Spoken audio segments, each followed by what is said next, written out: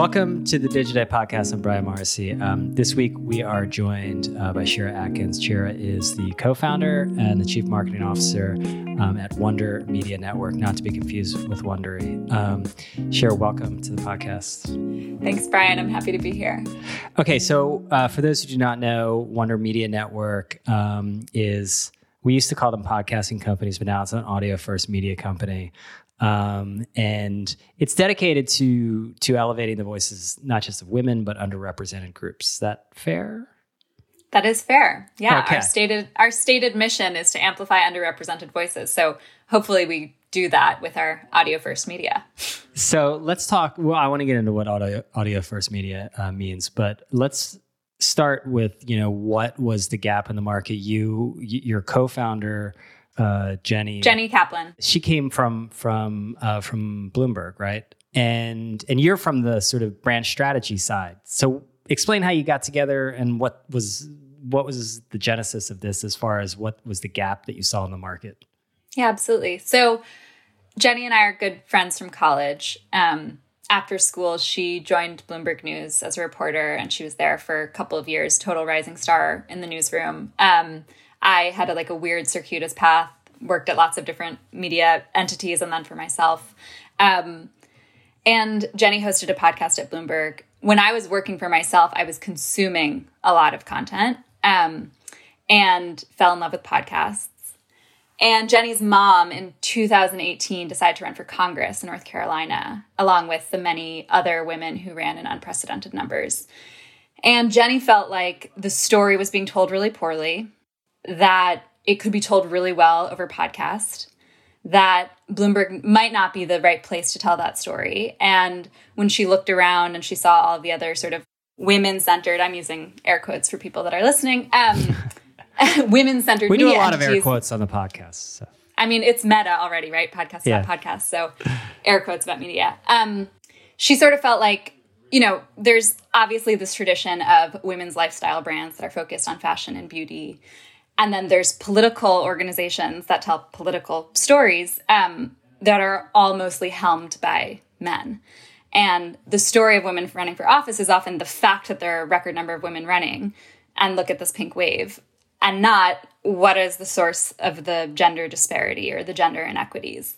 And so she felt like there was a gap in podcasting that had started to be filled in traditional digital media, but wasn't yet filled in podcasting, to create smart content focused on women and other underrepresented voices, but was not tied to fashion, beauty, or lifestyle. Yeah, and one of the things that we had Nick Qua from Hot Pot on, I guess it was a month ago. But one of the things that we were talking about was, podcasting has a little bit of a white male tint to it. Like if you go down the most popular podcast list, there's a type.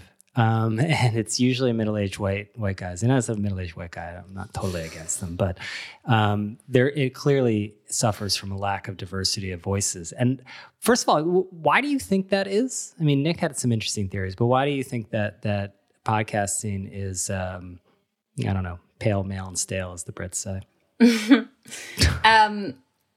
There's so many reasons, and many of them are structural, right? Like, who do we choose to listen to? And many of them are also just like podcasting now, especially, is just an offshoot of all of the other media that exists. And so whoever is dominant in other media is going to come over into podcasting. But also, podcasters love to say that there's such a low barrier to entry, right? Like, you and I are just chatting over Zoom. You're holding a microphone up to your mouth. Many people do it in ways that are far less high tech than this, and this is not high tech. No offense, and much love. And so everyone says there's this really low barrier to entry, but it's actually you have to have the time. You have to feel like you have something to say, like the world wants to listen to you. And those are often traits that are associated with pale, male, and stale. Yeah. That said, I don't think, I mean, we'll talk a little bit more about this later, I'm sure, but all of the podcast platforms are in competition with one another right now. And so whomever they surface to the top of their page, whether it's the Apple carousel or trending on Spotify or whatever, when somebody's deciding to go listen to a show on that particular platform, if they see Will Ferrell they'll be psyched. If they see my face, they'll be less psyched. They don't know who I am. So there's just a little bit of the you have to be big in order to get big thing that happens that is like dominant in all media and in podcasting. Yeah. And I also wonder whether the sort of wave of podcasting was like, it was kind of analogous to talk radio in some ways, I feel like. And like a lot of the podcasts are versions of talk radio. Joe Rogan is a version of talk radio as far as I'm concerned. And that is a medium that is absolutely dominated by white males. And I wonder as podcasts diversify, particularly into more, narrative and other formats, whether that will end up opening up, a lot more diversity of voices too. Yeah, and it certainly already has. There's so many different types of podcasts now. Many of the best podcasts are hosted by women and women of color. All of our podcasts are that way. And I think as the space gets bigger, meaning as there are more listeners or people that are becoming listeners, they're going to want things that are other than white male stale talk radio. Right. Because how many hours can you listen to somebody just like interview their friend about something cool that happened in sports that week? I don't know. I mean, Bill Simmons, some of those podcasts go for like an hour and a half. So. It's amazing. It's amazing. I think they should get shorter and shorter. Not just Bill Simmons, all of them. I'm with you on that one. I find it intimidating. That's why we try to keep these to a half hour, because I find first it's like the average commute when people commuted, but I don't know. It's too much of a commitment if you see like 54 there. But let's talk about some of your podcasts, because you've got a really short one with Encyclopedia Womanica. I wasn't sure if I'd be able to pronounce that correctly, which is only 5 minutes, right? Yeah, it's a 5-minute daily podcast about women from history.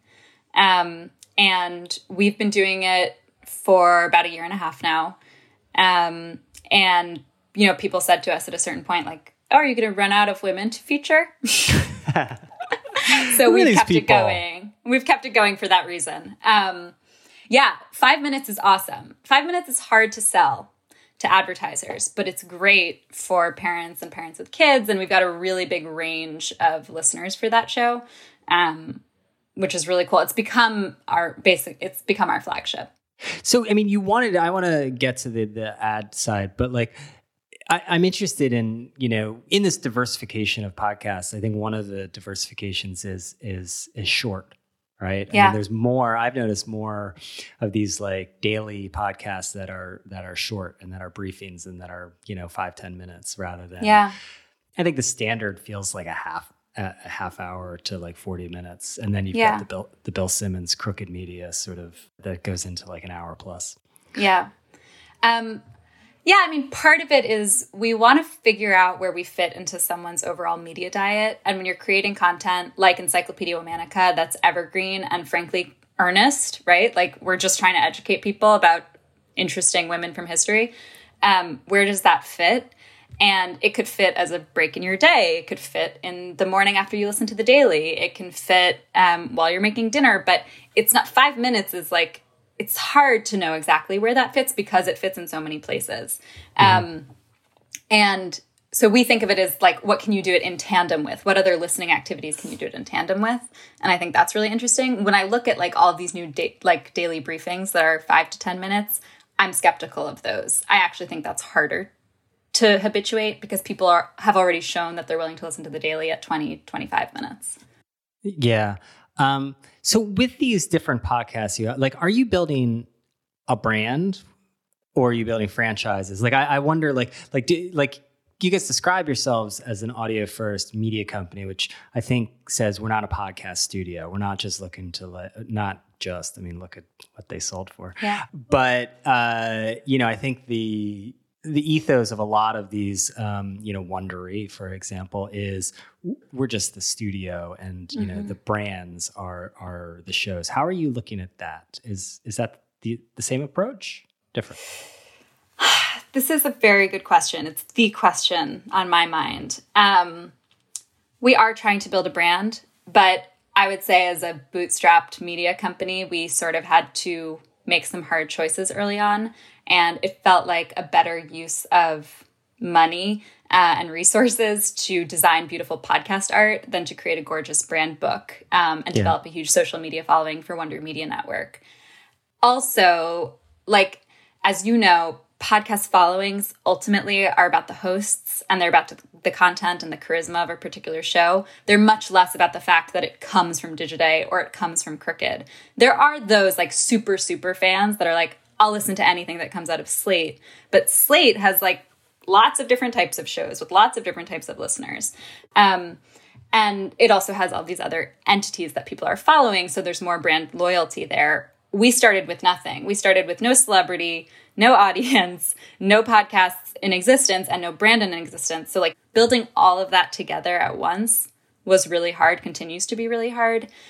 So we have much more brand recognition for our individual shows, for our franchises, but I have not lost sight of Wonder Media Network as a brand. And I think this is the last thing I'll say on this.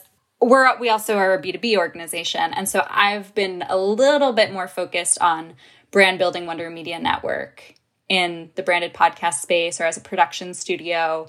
And that brand name feels household in a way that it doesn't to like the women who I think listen to our podcasts. But I think that the key is that the key behind a brand is that there's an ethos and a point of view that that stretches across all of its representations. So if you're listening to, you have a variety of different podcasts, but that there is a thread, like they're not just like randomly, like, you know, that there's something that ties them together. And that something is that it is giving voice to underrepresented voices. And like, what else? It's more, I call this like activist media, but it takes point of view to an area that is almost like we are absolutely for, you know, forcing change in some way. Is that fair? So this is also like one of the fundamental questions that we have. Jenny, my co-founder's background is at Bloomberg, as I said. And so she's a journalist. Like her training is to be nonpartisan. Right, on the one hand, on the other hand, to be sure.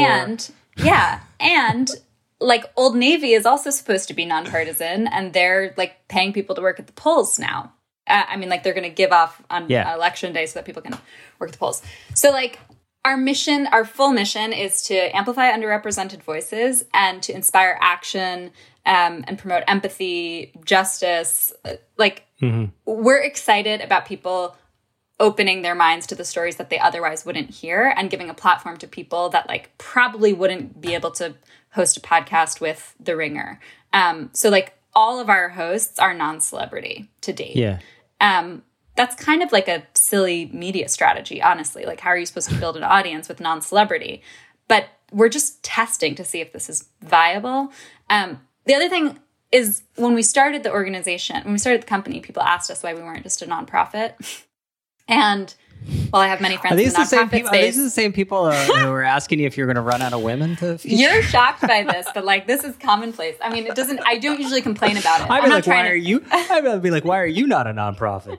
Well, it's like much love to the people in nonprofit, but like I'm trying to make money here. Like, yeah, I'm trying to do good and develop stories that are mission driven, but we're trying to make money. And we want to prove that like you don't have to be a pink Politico, using air quotes again. You can just like be good media that happens to be led by women. So like, I don't like identifying as a women's media company. I like identifying as a mission-driven media company where everything that we do has to check the boxes of, is this inspiring empathy in the world? Is this like driving people to take action? And if it does those things, when people bring us pitches, if it does some of those things, we're excited to take it to the next step. If it doesn't, maybe it brings other things to the business, but you know, it might not be a Wonder Media Network original. Right. So let's talk about some of those. Tell me about the Brown Girls Guide to Politics. The Brown Girls Guide to Politics is the third show that we ever made. The host is this amazing woman, Ashanti Golar. She's the president of Emerge America, which is an organization that helps progressive women run for office. And she has a blog by the same name. We met her because we interviewed her for the first season of Women Belong in the House, which was our first show. And she said, you know, I've always wanted to make a podcast. And like, would you guys do that for me? And we said, we have no money, but we love you and we'll make this for you. Like, maybe we can do a rev share. And she was like, great, let's do it. And we're right now planning our 5th season. So we've managed to do for that show basically entirely full season sponsorships. And so it's been one of our longest running and most profitable shows. The audience is ever growing. It has picked up on a lot of the momentum that the platforms are caring about the Black Lives Matter movement. And so it's gotten a lot of attention on the platforms, which has been really helpful. It is an interview style show. We are starting to switch up the structure a little bit because, as I said previously, like having interview-based conversations only, if the host is not a journalist, can be really hard and can get tired. And so we're switching. We're going to bring in a co-host for the next season, and we're going to have it be a little bit more action-oriented leading up to the election. Again, Wonder Media Network is nonpartisan. That show is partisan for sure. Yeah. We're going to take a quick break to hear from our sponsor. So talk to me about it being nonpartisan, right? I mean, so and we're in a very weird time right now. But, you know, women belong in the House, and then majority 54. Like, no matter what, you're going to get put in the box of being liberal progressive. Yeah, it's true. I mean, maybe it shouldn't be that way, but that's sort of the world we live in, unfortunately. Yeah, it is the world we live in. I mean, the business has evolved quite a bit. We also, as I said previously, like, we're trying to make money here in addition to everything else and proliferate good information. And we know who our audience is. So we're not going to say like, for the sake of being nonpartisan, we're going to try to get a bunch of conservative women to start listening. Kellyanne Conway, she's leaving the White House. You could have her. I would love to have her as a guest. Okay, there you go. Oh, but you're not offering her a show. That's true, but she hasn't come to us and pitched us a show. Okay. Yeah. Chicken and egg thing. Yeah. So, I mean, in terms of nonpartisan, like, I guess the thing that I'll say is, like, we talk a lot about, like, gender representation and gender equity. Gender equity should not be a partisan issue, and yet, unfortunately, it is. Yeah. And so... But you're not like crooked media. I mean, crooked media is... I mean, this is like really... I'm fascinated by crooked media in that it straddles the line of a complete political... it's basically a political action committee and media company. And it's able to do it. Yeah. And they've been super successful because, like, their call to actions are incredibly clear. Like, it is awesome that leading up to the election, like, first of all, we have a really good relationship with Crooked. We do a lot of stuff with them. Like, leading up to the election, the fact that they can send people to Vote Save America is really cool. And, like, all of their stuff is under one umbrella. Talk about having a brand. Like, their brand is really Pod Save and everything else sort of falls under that. But, like, the ethos is consistent across the board. And they're willing to take a very significant stand. We're more, like, the majority of our content is more narrative style. It's more seasonal. It's not always on. It's, we're trying to provide information. And so we hope that because of that, we can bring in more diverse voices. We can, like, sort of, we're not trying to compete with The Daily or Today Explained. We're not creating news shows. We're creating, like, smart reported stories about things that are happening now from a perspective that's balanced and journalistic in its inception. But, you know, like, it's not like we have a newsroom. Okay, so let's talk about the money side, because you came from the brand strategy side. So how are you gonna? I assume you're gonna make money by integrating the brands in air quotes. Yeah, definitely. So what's the, I mean, I assume it's not just like have like a podcast ad network. Yes, it's not that. When we started the company, Jenny was supposed to make the stuff and I was supposed to figure out, like, how do we get an audience and how do we sell this stuff? And it was clear to me, and it continues to be clear to me, that developing a podcast audience is, like, one of the hardest things in media, period. And the way that ads are sold in podcasting are sold against audience, which makes sense theoretically. But it just means that, like, you can't really be viable unless you're getting at least 50,000 downloads per episode. And you can't scale that unless you're selling out every single one of your ad spots and you have repeat customers and your hosts are all really good at doing ad reads and all these things. And so my thought was, if we're creating mission-driven content and there's all of these organizations out there that say that they care about women, that say that they care about the same things that we say we care about, like, let's find those dollars. They may not come from marketing departments. They may come from CSR or HR or other parts of organizations. And let's tell their story integrated into our content. Like, I love branded content. I think done well and in the right place, like, it can be incredibly impactful. And so if we have a wrapped audience and if we can help big organizations dip their toes into the audio space by creating beautiful brand content that has like an integrated feel, that's awesome. The ideal scenario is, let's get Microsoft to sponsor a podcast and also promote the podcast, because they look good being attached to the show. We get the audience and we get the money so that we can create the good content, and it's a beautiful cycle. That's a bit theoretical. It is not that hard in practice. I mean, it's not that easy in practice. Oh, I was going to say, oh my God, this would be a first. It's like, it's not that hard. It's, I mean, I've been really good at it. What is the hardest part? Because I mean, look, all of media is hard, and like it's particularly hard. I want to get into the bootstrap angle to this, but it's like, I don't know. It's like, oh, well, when you have scale, you can do it. But it's like, how do you get scale? And it's like, you can't get scale, and then you can't get the ads, and it's you know, you get stuck. So talk to me a little bit about, you know, what, like, an example of when it did click, when it did work, like a success case with a brand, integrating them. Yeah. The most recent one happened in Women's History Month, and I'm sure that we'll talk about the pandemic in a little bit, so this can tie in. Women's History Month is in March every year, and we, for Encyclopedia Womanica, sold a full month takeover to Fiverr, the platform for freelancers. So the way it worked is every single day they got a 30-second post roll on all of our episodes. And on the weekends, we created bonus episodes in the same style as Encyclopedia Womanica. So also 5 minutes, also telling the stories of amazing women. But rather than being from history, they were women who used the Fiverr platform, or the CMO of Fiverr was one of the women. And we just told their story in a way that sort of integrated Fiverr and Fiverr's work. And the idea was, as part of Women's History Month, we don't just look back, we look forward. Women today are doing all these amazing things, brought to you by Fiverr. We set up a storefront with them. We did some PR with them. And they promoted nearly every day on all of their social media on this store, which basically Fiverr had accomplished pay equity on their platform, which they announced in March.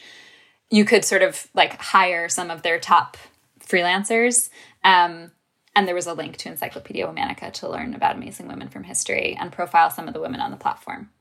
Okay, that's pretty involved, and I think you probably run into a lot of brands that, you know, are just like, no, it's that this is not, doesn't fit in a spreadsheet, and you're too small, and you're like, this doesn't scale.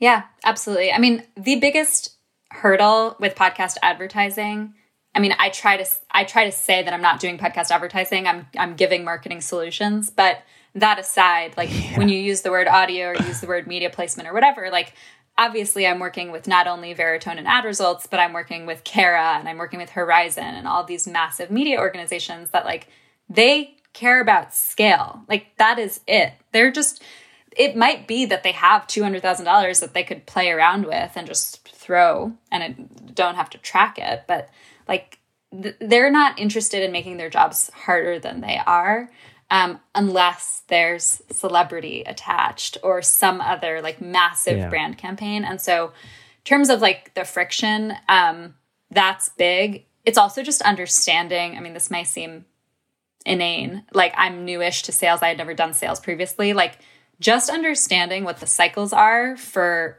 RFPs being put out from brands, getting the RFPs from brands, figuring out like, should I sell them a branded podcast? Should I sell them an integrated branded podcast? Should I tell them about like one ad spot on one show? Like what's first of all, the cost benefit? And second of all, like who's even going to be willing to do this? Like, is really hard. And also, nobody really knows how to track any of this stuff. So even brands that are looking to buy at scale, the analytics are really poor. And so it's just downloads at this point still. Yeah, it's still just downloads. Yeah. And then, the ad system is so messed up. And like, my favorite part of the ad system is if you go on like Seller Crowd, the fact that like the people out there trying to sell advertising, literally spend most of their time trying to figure out like who to contact even about like, because the turnover at agencies is it's like, do you know who's doing Geico now? Like nobody even knows. So it's an uphill battle to be sure. I mean, so my daily report from Seller Crowd is like something I look forward to in my inbox. So good job, Clayton. Let's talk about the pandemic a little bit. What has been, obviously it's impacted every business, but what has been the impact for you guys? So at the beginning, ad sales took a huge hit. We had like a couple deals that were basically done except for signed, and they all disappeared. So that was really hard. Switching to a remote workforce, even though we're only 10 employees, has been really hard. We have this beautiful office, which was like a big accomplishment and big milestone in our business. And we're obviously not there right now. And just figuring out, I mean, you're doing it too, but like remote recording, while it can happen and it's less disruptive than other media, it's still no small thing, especially when working with talent and guests and booking and all these things. Mm-hmm. Also, like, audience has shifted. So again, like I mentioned that we did this big activation in Women's History Month. Women's History Month is the moment for us. It's when all the platforms give us the love.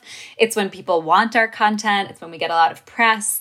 And because that coincided with like the downfall of the universe, our numbers were up overall in March and April because of all of the extra promotion, but they were not, like percentage-wise, they were down from the previous year's increase in Women's History Month. Now, how much of your listening is commute driven? Because I wonder, like, when we come out of this and the new normal, people are going to not be commuting as much for a long time, about whether podcasting overall as a sector will sort of stagnate because of that. Yeah. The majority was commute. Now it's all over the map. I would say that Womanica is still largely listened to in the morning. It's a ritual for people. But yeah, I mean, I don't think, like, eventually when commutes come back, totally. Like, people are going to want to listen to podcasts. The best place to listen to podcasts is in the car or in the subway. Our news shows have shifted a lot. So we have a couple shows where like the audience is the same audience that watches MSNBC. So if you have MSNBC on while you're like eating your breakfast, like, why would you also listen to this podcast that's 40 minutes about the same exact topics? Like, we're already getting so much of this news information elsewhere that I think committing time to a news podcast that might have been commute, it's hard. Like, those audiences have suffered. Our narrative nonfiction work, it's just listened to at different times of the day. It's still entertainment. It happens on people's walks. It happens when you're cooking dinner. But we'll see. We'll see. Like, I think that will come back, like when commutes come back, which I think they will. So, yeah, I think so. I hope so.